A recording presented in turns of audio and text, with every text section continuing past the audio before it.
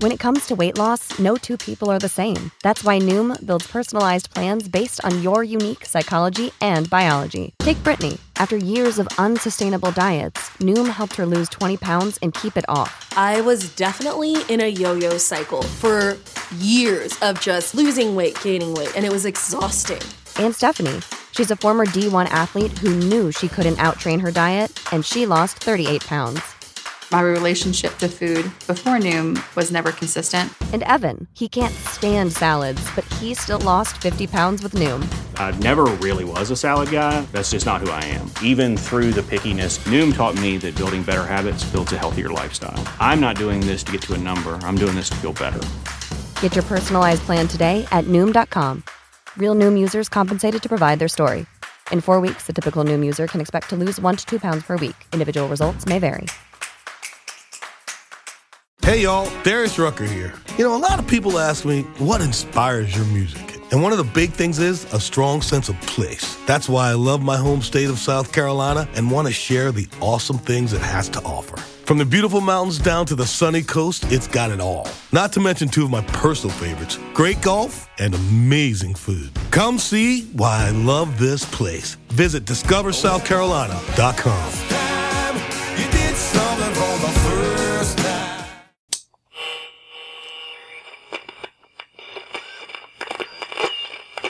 You are listening to the Britflix Frightfest Preview Podcast.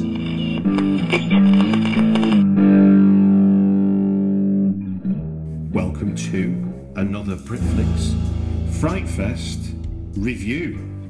We had a number of preview podcasts, 26 I think in total, so those listening, if you go back over the iTunes, you can see them all in one go, or go to Britflix.com and you'll see them nicely listed on the homepage under the Frightfest block. And to help me with my review of the Frightfest 2017, I've got with me Arrow podcast co-host Sam Ashurst. Hello, Sam. Hello. How are you, Stu? I'm very good. I should also add alumni of Britflix podcast too. Yes. Yeah. True. 12 months ago when we first met. Indeed, yeah. We actually met at Frightfest, didn't we? So, it was quite lovely to be reunited this year. Indeed. Now, what we're going to do is we're going to look at some of our favourites and maybe disagree on some of those and agree on some of those. I think that's about the structure we're going to go for. I don't think we need to really be too dogmatic about how we do this. So, as a starting point, I managed to see 31 of the 60-odd films this year. There was some I really loved, and there was some that I didn't as much. I was kind of thinking my reviews overall. We should have actually. This year was interesting because having been at Shepherd's Bush, which is where you showed your short last year, we were back at Leicester Square at the old Empire, which is now Cineworld. What did you think of the venue? I liked the venue very much. It was much easier to sort of bump into your mates, sort of a smaller corridor, smaller sort of focus. But in terms of like the actual screens, we were in the Arrow screen, weren't we? And the impact screen. Yes, and it was kind of low impact, I'd say. Like the atmosphere, Frightfest I associate with people really sort of responding to the films, like, you know, cheering or spontaneous applause. And I only really got that because also it wasn't just the Cineworld, it was at the Prince Charles as well, the Discovery stuff. And that's where I got the most reaction, where, you know, people were really sort of joining in and like talking to the screen or just applauding or whatever. Like we saw Cold Hell together, didn't we? We did. And there were like 3 or 4 spontaneous rounds of applause in that. There was a couple of oof. Yeah, exactly, and a go on in front of me. And that's kind of one of the things I really love about Frightfest. You know, the sort of sense of community, and which was definitely there this year, but also sort of how sort of how much people join in with the films. Yeah, there was people there that I got to hook up with this year, and they are people that I only hook up with at Frightfest. It's kind of a weird. They may live in and around London, but I don't see them between Augusts. Yeah. And for 5 days, I see them quite a lot. Yeah. Which is kind of surreal. Yeah. Yeah. As experiences go, and when people it's why people love it so much, though, isn't it? Totally, yeah. And it's interesting when people use the phrase Frightfest family. Yes. Oh, yes. It really is that, isn't it? Because it's a bit like turning up at your relatives for Christmas and going, "Where's the time gone?" Yeah. Which isn't to say that it's cliquey or elitist or whatever. Like people coming for the first time. You know, I was seeing a lot of tweets from people who are there for the first time, and they felt as part of it as anyone else. I think partly because Paul, Alan, Greg and Ian do such a great job with their intros of making everyone feel like they're part of this thing. Oh yeah, no, I remember the first screening I was at, and in fact I happened at a few screenings. Certainly Ian Rattray was asking, are there any Frightfest virgins here? Yes. Yeah. And so it's like welcome is a big part of the gig, really, is to say. And I think, I took a few photographs of people who wanted their picture taken by some horror paraphernalia or with some director or actor that was there on their phone while I was, walking between places. Yeah, it is. You're right. It's not too precious. It's not like if you go to what you would call, I don't know, prestigious makes it sound like Frightfest isn't prestigious when it is, but a kind of, I'll say snooty. Is that a better word to describe another festival? Yeah. You don't get that kind of interaction, do you, between the audience and the filmmakers? That's it. Yeah, completely. And I think partly it's genre cinema is a little bit different in that you have a high percentage of people who were fans who go into it, who grew up on it, so they kind of remember what it was like. They remember their heroes and how much it meant to them if their hero gave them a kind word or whatever. So it's a really special atmosphere, and like you say, the making newcomers feel included. Me and Dan, we did a intro for the Villainess, and Arrow said, can you give away some stuff? How should we do it? Should we do a quiz? Should we do this? Should we do that? And I just said, let's just ask who's here for their first Frightfest and just give away as many things as we can to them, because you want them to come back and you want them to be part of that community. So yes. Anyway, talking of which, films. Before we get onto the films, one last thing. What was your first Frightfest? My first Frightfest was in 2002, and that was when it was the Prince Charles, just at the Prince Charles. And my girlfriend at the time, it was her idea to go because she'd heard a lot about Donnie Darko, which was playing that year. And we saw a whole bunch of stuff. We saw, what else did we see? The Eye, 1 hour photo. I think we saw Insomnia as well. And I didn't realise this at the time, but this year someone put onto Twitter, I think, pictures from the 2002 Frightfest, and Christopher Nolan was there. He was, yeah. That is mental. Yeah. I just have loved it ever since, basically. So you've been there every year ever since? Oh, I definitely haven't been there every year ever since, because I've lived all over the place, but certainly I've been there for the past, I guess, 7 years, something like that. Wow. How about you? When was your first one? Well, I accidentally went to the first one. Oh, bloody hell. My first ever, bizarrely, as a journalist, my first ever filmmaker interview was Simon Hunter, who directed The Lighthouse. Oh, right. Which played at the first Frightfest. Oh, yeah. So I went to watch it. I remember The Lighthouse. Yeah, and Ed Gein played, the film Ed Gein played. Yeah. Which... I knew you meant the film, I didn't think the man. There was banjo or whatever. But made of human skin. But interestingly...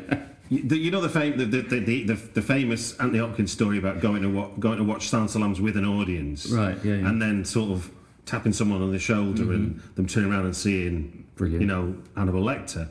Well, I went with Tiff, my wife, and we watched Ed Gein together. And your Prince Charles, if anyone's not been there, they're a cross between a rocking chair and a hammock. Sometimes them chairs, they've got a life of their own. Yes, they're not fixed like you. Like your average cinema seats. Yes, I mean, they have upgraded since, but yes. Back in them days. Yes, I hear you. So my wife's seat got pulled right back, like a doing, and she turned around to look, and there's the guy who's playing Ed Gein right behind him. Holy shit. Such a little scary moment. That's brilliant. Yeah, and I was fallow till 2010. I don't know why. I must have been away or something. But yeah, I've gone every year since 2010. It was that was sadly Toby Hooper passed away this year. That was when they showed Texas Chainsaw and had the Q&A. Yes, and what was it, Eggs as well? Yeah, Eggs as well. Yeah, so that brought me back. Toby Hooper brought me back to Frightfest. Yeah, no, I was there that year. Jamie did the Q&A and he did a brilliant job. I thought Jamie Graham did a brilliant job. He did, not the easiest interview. Sorry. No, he had. Was it Dario the year after that? Dario Argento was the year after that, who also isn't the easiest interview, though. Love them both. It must be quite weird as a person that's carrying on making stuff to be constantly brought back to your roots. Whereas exactly. We love it, but they've obviously been talking about it since they made it. Exactly. So anyway, let's move on to the new stuff. Yes. I guess should we start with what really, really impressed us? Yeah, let's do that. Yeah. So for you, what was the standout film or films at Frightfest this year for you? I'm so glad you said films because brackets. Yes, it is a tie for first place for me. Cold Hell, I thought was magnificent. Like it had me from the first moments. I just thought it was a wonderful film. It's basically, the setup is very simple but incredible. It's a woman taxi driver who also happens to be a kickboxer who spots a murderer who's just killed someone in the apartment across from her apartment. And meets eyes with said killer. Exactly. Unfortunately for her, he spots her spotting what he's done, and thus begins a cat and mouse tale for the ages. It's just, in terms of like the filmmaking and the screenwriting, it's one of the most clockwork scripts I've seen in a long time, where just everything is perfect. Everything is perfectly timed, perfectly delivered. I'll give one. I don't. How spoilery are we going to go? I think we're after Frightfest, so we can assume the most interesting people in this podcast will have been. So I guess we don't want to give endings away, but I think you can give plot. I think you give little plot twists and stuff. All right. So there's quite early on. Yes, I think it's in the first act, where you see our hero walking through a corridor, and there's a sinister man behind her wearing a hood, and we even get like a musical sting to sort of signify that, oh shit, the killer's behind her. Cut to her friend going to her flat. Her cousin? Yes, her cousin going to her flat. And because we assume that the guy's with our hero, we sort of relax a little bit, and then we realise, oh no, he's actually in the flat. And that was one of those. That was Prince Charles. We watched that, didn't we? Yeah. And that was one of those audience participation moments where I think about 25% of the room gasped together. Yeah, and there was a couple of oh no's. Yeah, brilliant, just brilliant. So we shouldn't give too much more away than that. But there's lots of little moments like that peppered throughout the film. I loved it. How did you feel, Stu? Well, I can talk about something that doesn't really spoil it, but just what made it such a beautiful film to watch was in the kind of, all is lost, what do I do? The police won't help me, I'm on my own, this killer's trying to get me. And I've now got to look after a baby as well. So I've got all the world on top of my shoulders. She puts herself on the detective's doorstep, and we're introduced to his Alzheimer's father. And it brings levity without being cartoon to what is a real dire situation.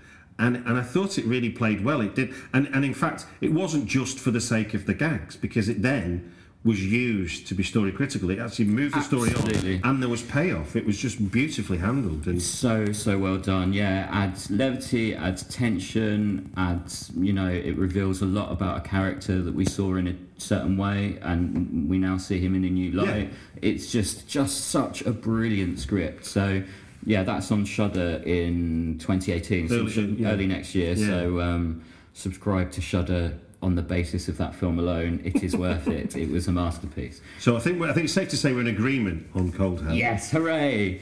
And then my other joint best of fest was The Killing Ground. Which, interestingly, I think we both have the two favourite films, but go on. Yeah, so it's kind of similar in the what I admired about it was the script writing and the level of filmmaking as well. I can't believe it's a first feature. Is that right? Is it? Yeah. Frightening. I still can't accept that fact because it's just perfect. So intense, beautifully acted. Damien Powers, I should add. Yes, is the right director of the movie. And you interviewed him, didn't you? I did, yeah. So if anyone listening to the podcast can go to the Place You Got list and get a non-spoiler part, and then a part 2 with lots of detail about some of the ideas that were in the movie. And again, I really don't want to go too into. It's so much to spoil in this film. Well, wait. Maybe I think isn't there though? There is, yeah. And I think maybe we don't with this one because it would be too easy to spoil it. Totally. But I think there was a theme at Frightfest, which I think Killing Ground, and you mentioned The Villainess already. There was a film called Diane. There's a few others. Delineated narrative seemed to be on message this year. There was lots of stories that were telling us a kind of A story, and then they were having to explain the A story by bringing a B story up to scratch with it. And you weren't never too sure. I mean, I think when we were still in the locker room before we came onto the pitch to do the podcast.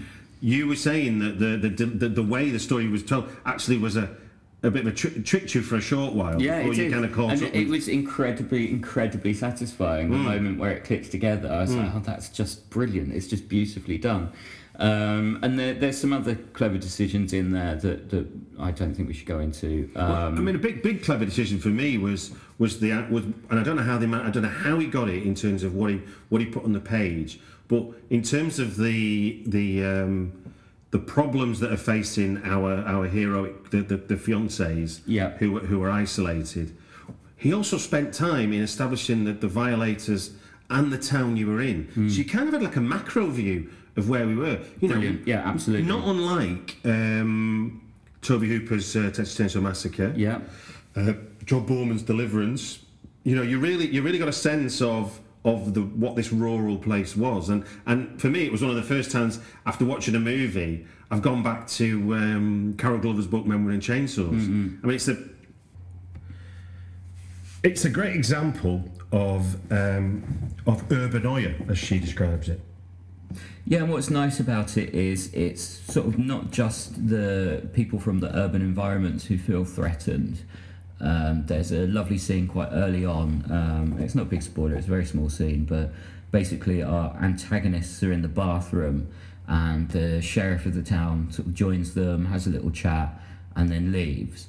And in that short space of time, the tension of the entire film is increased because what we see is that the sheriff is actually as scared of the antagonists as anyone else is. He's trying to cover it, but you can kind of see in little looks and in the exchange that he feels just as sort of threatened and freaked out by them as anyone else in the film. So it sort of, in that very short space of time, removes a lot of the hope that you have that maybe the police are going to swoop in and rescue our out-of-town heroes. And so, yeah, it's just stuff like that. It made it a beautiful script, and just such a pleasurable experience, if I can say that, about one of the most disturbing films at Frightfest this year. But it was disturbing in the sense of what it made you think, not what it showed you. Exactly. It was shocking in the way that Texas Chainsaw Massacre is shocking. Yeah. But as we know, quite anyone that's paid any attention to Texas Chainsaw, there's nothing bloody or gory in it. Yeah. Your mind fills in the gaps, and Damien Powers' film does exactly that. It gives you lots of dread. Absolutely. It takes you to the point of no return, and then his edits take you to a place where you go, oh my God, I've got to think of what happened, and that feels really uncomfortable. And he's focused on the violators as opposed to the victims. In terms of the action, is always interesting, and that doesn't make you empathise with the violators. It makes you understand that these people just are doing bad things, like anyone normally would go to Asda and buy beans. That's as normal as it is for them. They're not thinking, should I or shouldn't I do an evil thing? Their needs must be met, so therefore they do evil, and that's kind of frightening in every sense. It's absolutely terrifying, and one thing I will say is that one of the films it really reminded me of was Eden Lake. both in terms of the setup and I think possibly potential controversy when it kind of leaves the Frightfest bubble and hits a wider audience. I do wonder if it is going to cause some controversy, which hasn't harmed horror films in the past. But I hope that people sort of read it the way I read it and don't put too much on top of it in terms of what it's saying about class and Yeah, well, I don't think at any point it's really saying that being middle class is better than being from the outback, which is something as a British person I can't relate to. The outback is a place which has got a history in cinema of showing a way that a place where liberals and sophisticates wouldn't really live or exist or survive. Wake and Fright, Long Weekend are all examples of where Australia's further flung places become their own law as opposed to the rule of law, which we all abide by and comply to. I guess there's a racial element in terms of one of the antagonists that you could argue is Aboriginal, but this isn't in the film obviously, but having had the benefit of speaking to Damien about it, that character actor whose name I can't remember at the moment, it is apparently he's known for playing coppers and stuff. So as an actor, for him, it was just a difference for him to get a role playing somebody bad, as opposed to it saying anything about the morals of Aborigines in Australia. Oh, absolutely, and like I say, I didn't read it in that way. I didn't find it offensive, but I do feel that in any film where you've got such extremes of violence and evil mixed in with a relatively realistic approach, and when you're dealing with members of a class who are already judged by the people above them, you combine those elements and that can be offensive. But to me, I think it walks a line. Oh yeah, no, it definitely does. And I think that for me personally, I think it's a future classic. I think it's one that people are going to be talking about for a very long time. But I just hope that it doesn't, because weirdly I thought Eden Lake was going to be have a longer life than it has, but that is really dated. And you can. Well, hopefully, because Eden Lake came at the time of sort of David Cameron saying "let's hug a hoodie," and all that kind of stuff. So it was kind of, it was damned with faint praise in terms of here's a filmmaker tackling a real issue we all face today. Whereas Killing Lake is not prescient. Killing Ground isn't prescient. It just is a horror film. Made by a horror filmmaker. And in fact, I think the more controversial part of it is the element that touches on what Force Majeure touches on, which is what do men do when there's a woman in distress? Because that whole element of the film is potentially much more controversial. And I know from hearing conversations of people coming out of the cinema after seeing it, that was the topic of conversation. It says there's a lot about masculinity in there, and incredibly toxic masculinity, but also that's interesting. But we shouldn't go too far into that because spoiling. We should move on to the next film. We should, yes. Your piece of paper. My list of films. So I guess you don't have to do the direct marketing. I'll do the indirect marketing because my other sort of fave film was The Villainess, which I felt, as I said in my review, lent Frightfest a touch of class, and it was, noticeably that was a much better, in terms of budget and production values, it was streets ahead of everything else I watched. That's not to say anything was bad, but in terms of what you're watching, this was, champagne, caviar, and oysters, wasn't it? Absolutely. In terms of, and it was really sumptuous in every way, and the action was unbelievable, like the most violent ballet you've ever seen, the most physics-defying car chases, people popping out of roofs, and the camera as well. Where the camera goes, it's like, how do they do that? It's there was some tricks which, I don't need to know really, to be honest with you, how they did it, but it impressed me no end. In one particular moment is in the opening sequence where you're thrust into the movie, and talk about, there's advice given to filmmakers, land us in your film show us where we are. And this film just goes, right, fight scene, here we go. And there's an unknown assailant being confronted with tens of people, and said assailant decks him. Yeah. A better expression. Yeah. Shoots, hits, kicks, punches. And then there's a lovely little sort of lull in this sequence, and it's going through a door and then to be faced by even more people, and one of the people in that crew says, "You came alone," and it's a little gag. And after this kind of explosive sprint to get the film going, while she has a breather, we're faced with another 10 or so people, and it's kind of like they're not even appreciating what she's come through to get to that point. And then we have this lovely moment where you reveal who this person is, and it's done. I just cinema magic. I think that's the way I can describe it, Sam. Is a head smashes into a mirror, and suddenly we're looking at the film from a whole different perspective, and we can see who's doing the fighting, and we see our heroine, and it is phenomenal. It's brilliant. I mean, I wasn't in the Arrow screening for that. Did that get a cheer? Talking about the atmosphere earlier today. Oh yeah. No, great. Brilliant, excellent. I probably shouldn't say too much about it because A, it's Arrow, and B, I'm recording a commentary for it. In 2 days, so I don't want to use up all of my nuggets.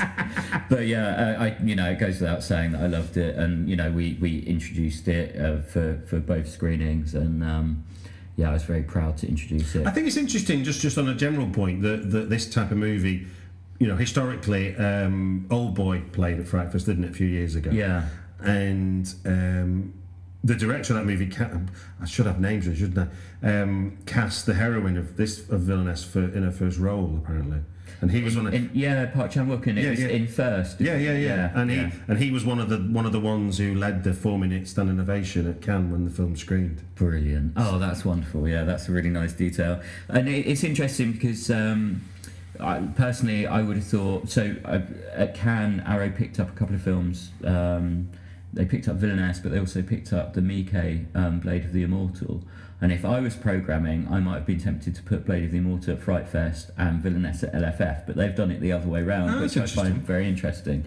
If you like the Villainess, wait until you see Blade of the Immortal. It is fucking amazing. So, I've done my bit of marketing for the day. You've done very well. So if that's how I kind of, and I think that's almost like agreed best three, isn't it? Really, in a way. In terms of what we were able to see. So let's do notable highlights of other films that sort of took your fancy at Frightfest. Well, I've got one that you didn't see, which would probably be my choice after the Villainess. It Stains the Sands Red. Okay, and what was that all about? So basically, we open. Don't worry, I'm not going to go into spoilers. I'm just going to set it up. We open a sort of tracking shot over Las Vegas, which is complete on fire, trashed, helicopters going in, and we basically glean from the radio and all the rest of it that there's been a zombie uprising, and then we kind of cut to a couple in a car driving away from Vegas to safety. They have an argument. The car pulls over and gets stuck, and they get out, try and fix it, and then on the horizon we see a lone zombie walking towards them, and it's sort of basically goes on from there. It's mainly a two-hander, and and one of those hands is a zombie. Wow. And it's basically a survival story as one of the couple, one member of the couple is trying to get away from this zombie, and it is absolutely brilliant. I loved it so much. I found it weirdly moving, actually. It's one of the best sort of survival stories I've seen in a while, and there are certain twists and turns. There's one, you'll know the scene when you see it. There's one scene that I really wish wasn't in it. It goes to a place that Killing Ground manages to avoid, and it's the only bit in the film that sort of left a sour taste in my mouth. But other than that, if you remove that one sort of brief scene, the rest of it is really, really engaging, and like I say, I found it quite powerful. So yeah, It Stains the Sands red. Well, one that I was looking forward to long before once I knew it was at Frightfest, and I was kind of, because one of the guests and funny enough, also he was also there as one of the mentors for the New Blood scheme that Frightfest launched this year, was Travis Stevens, who was the producer on 68 Kill, Trent Hager's directorial debut. He co-wrote Cheap Thrills, which was at Frightfest a few years ago, and he also wrote the completely fucked up Dead Girl, which is about two young blokes finding a partially alive zombie. Hang on, did Travis write that? No, not Travis. No, right. Trent, I was going to say Trent, who wrote and directed 68 Kill. Yeah, I think Dead Girl is amazing. Yeah, I mean, as a kind of high concept horror, he definitely nailed a kind of sick storyline to pay off on, and does it with a bit of heart as well, which I think 68 Kill on the surface is a kind of Pulp Fiction, trash crime caper that goes horribly wrong. 68 being $68,000 that one of our main characters gets to bring the fella she dominates to help her rob it, and it goes wrong from there really. But it's full of good kills, it's full of good laughs, it's black as hell in terms of what it's trying to do. But what I liked about him most, as much as anything else, is that when we got to sort of the culmination of all the chaos and the shooting and the chutzpah and the bravado, it actually had a very, very warm heart. And while it delved into what we might call, redneck, white trash, you call it whatever you want, it has an affection for it. It isn't saying it's good or it's bad. It's going, this exists in that America. And while it's a bit of a, the film's a bit of a rollercoaster ride, reminded me weirdly of the Nicolas Cage movie Red Rock West, when he could never leave that town. But also, when I reviewed it, I actually said it was as if 68 Kill was as if John Waters had read on After Hours. Yeah. Oh God. Yeah, that's a good comparison. I kind of felt it was more Russ Meyer-esque in terms of like the smaller breasts, the powerful women. I completely agree with you. I loved 68 Kill, and I was particularly impressed with all of the performances really, but Anna Lynn McCord was fantastic as Lisa, and then Matthew Gray Goobler as Chip, who Dan Martin turned to me while it was on and sort of nudged me and whispered in my ear, he's like a handsome Steve Buscemi, which is a pretty good comparison, but he was fucking brilliant. Fans of the TV show Criminal Minds will recognise him straight off. Really dynamic and really charismatic, and just funny, and a great leading man. So I love 68 Kill as well. It's a good one. It was a good year, wasn't it? It was. And like, in terms of the class, like in terms of like the top of the class films, they were really good. Yeah, the similar dish but different gravy was Ryan Prowse film Lowlife. Yes, which I didn't see, but I'm gutted I didn't see it because I heard very good things about it. I mean, all I need to say really to anyone listening is that there is a man who wears knockoff Versace shirts. His nose is constantly dusted with Colombian marching powder, and he's opposite a mysterious luchador called El Monstrio, who's also a hitman, and between them, they just peel back the curtain on just a seedy pocket of LA, and there's a wonderful shootout in the motel set to slow mode and set to opera, which is just joyous, and it's about organ harvesting, it's about death, but again, I come back to the point. What makes it really satisfying is the resolve in the film has got something more to say to you than just simply, and then they all died, or then they all lived, or there's this weird. I think it's a really impressive part that you can take us into a chaotic world and still manage to establish characters we're bothered about, even though morally speaking, Are they good? Are they bad? The notion of good or bad, and that's, I guess, what Ryan Prowse was trying to do was shine a light on this part of LA that we just don't see because we're not looking for it, and I think that's what the film does really well. Oh, that's interesting. Yeah, no, I'm gutted I missed that one. It sort of puts me in mind of The Bar, which is one that I didn't see. Tell us about The Bar. So The Bar, it's basically it very quickly goes into a varied bunch of characters who are in a coffee shop in Madrid, and something sudden and violent happens that traps them in the cafe together, and it becomes a film about, again, a little bit about class, also about community and what people will do to survive. You'll notice that I'm keeping this quite vague, because this is another one of these kind of journey films where sort of the less you know going in, the better off you are.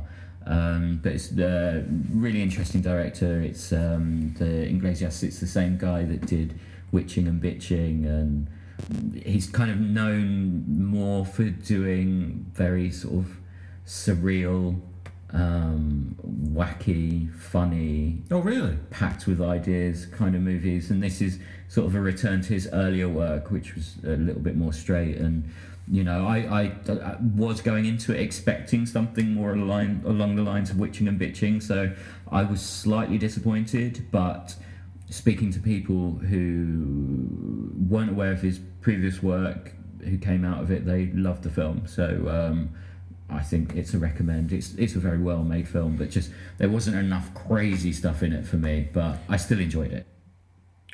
And that's how part 1 of 2 of the Frightfest 2017 roundup with Sam Ashurst of the Arrow Video Podcast ended. But I know, now I'm putting the podcast together, that I made one omission. So apologies, Sam, for adding this in after the event. But I had to mention Graham Skipper's Sequence Break. A wonderful, wonderful Cronenbergian, I guess, fiesta, really. Going back to my review of it, I wrote, it's hard to pinpoint exactly what Graham's psychoanalytical point is about gameplay through the more sensual melding of human and machine scenes. Is it that for a player to master an arcade game, they must spend hours and hours closely stood against it while molesting the controls with their hands, meaning you'll only ever be as good once you attune to its way of being, the pair of you acting as one? I don't know. We discussed that on the podcast, and I still don't know if I know. But I just wanted to make sure I include Sequence Break as one of my favourite moments of Frightfest 2017. So that's the end of part 1 of 2 of the Stuart Wright and Sam Ashurst, co-host of Arrow Video Podcast, show.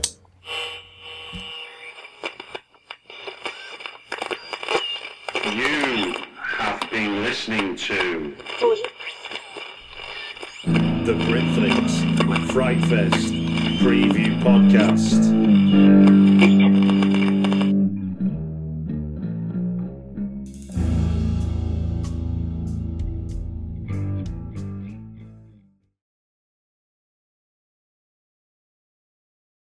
This is the story of the one.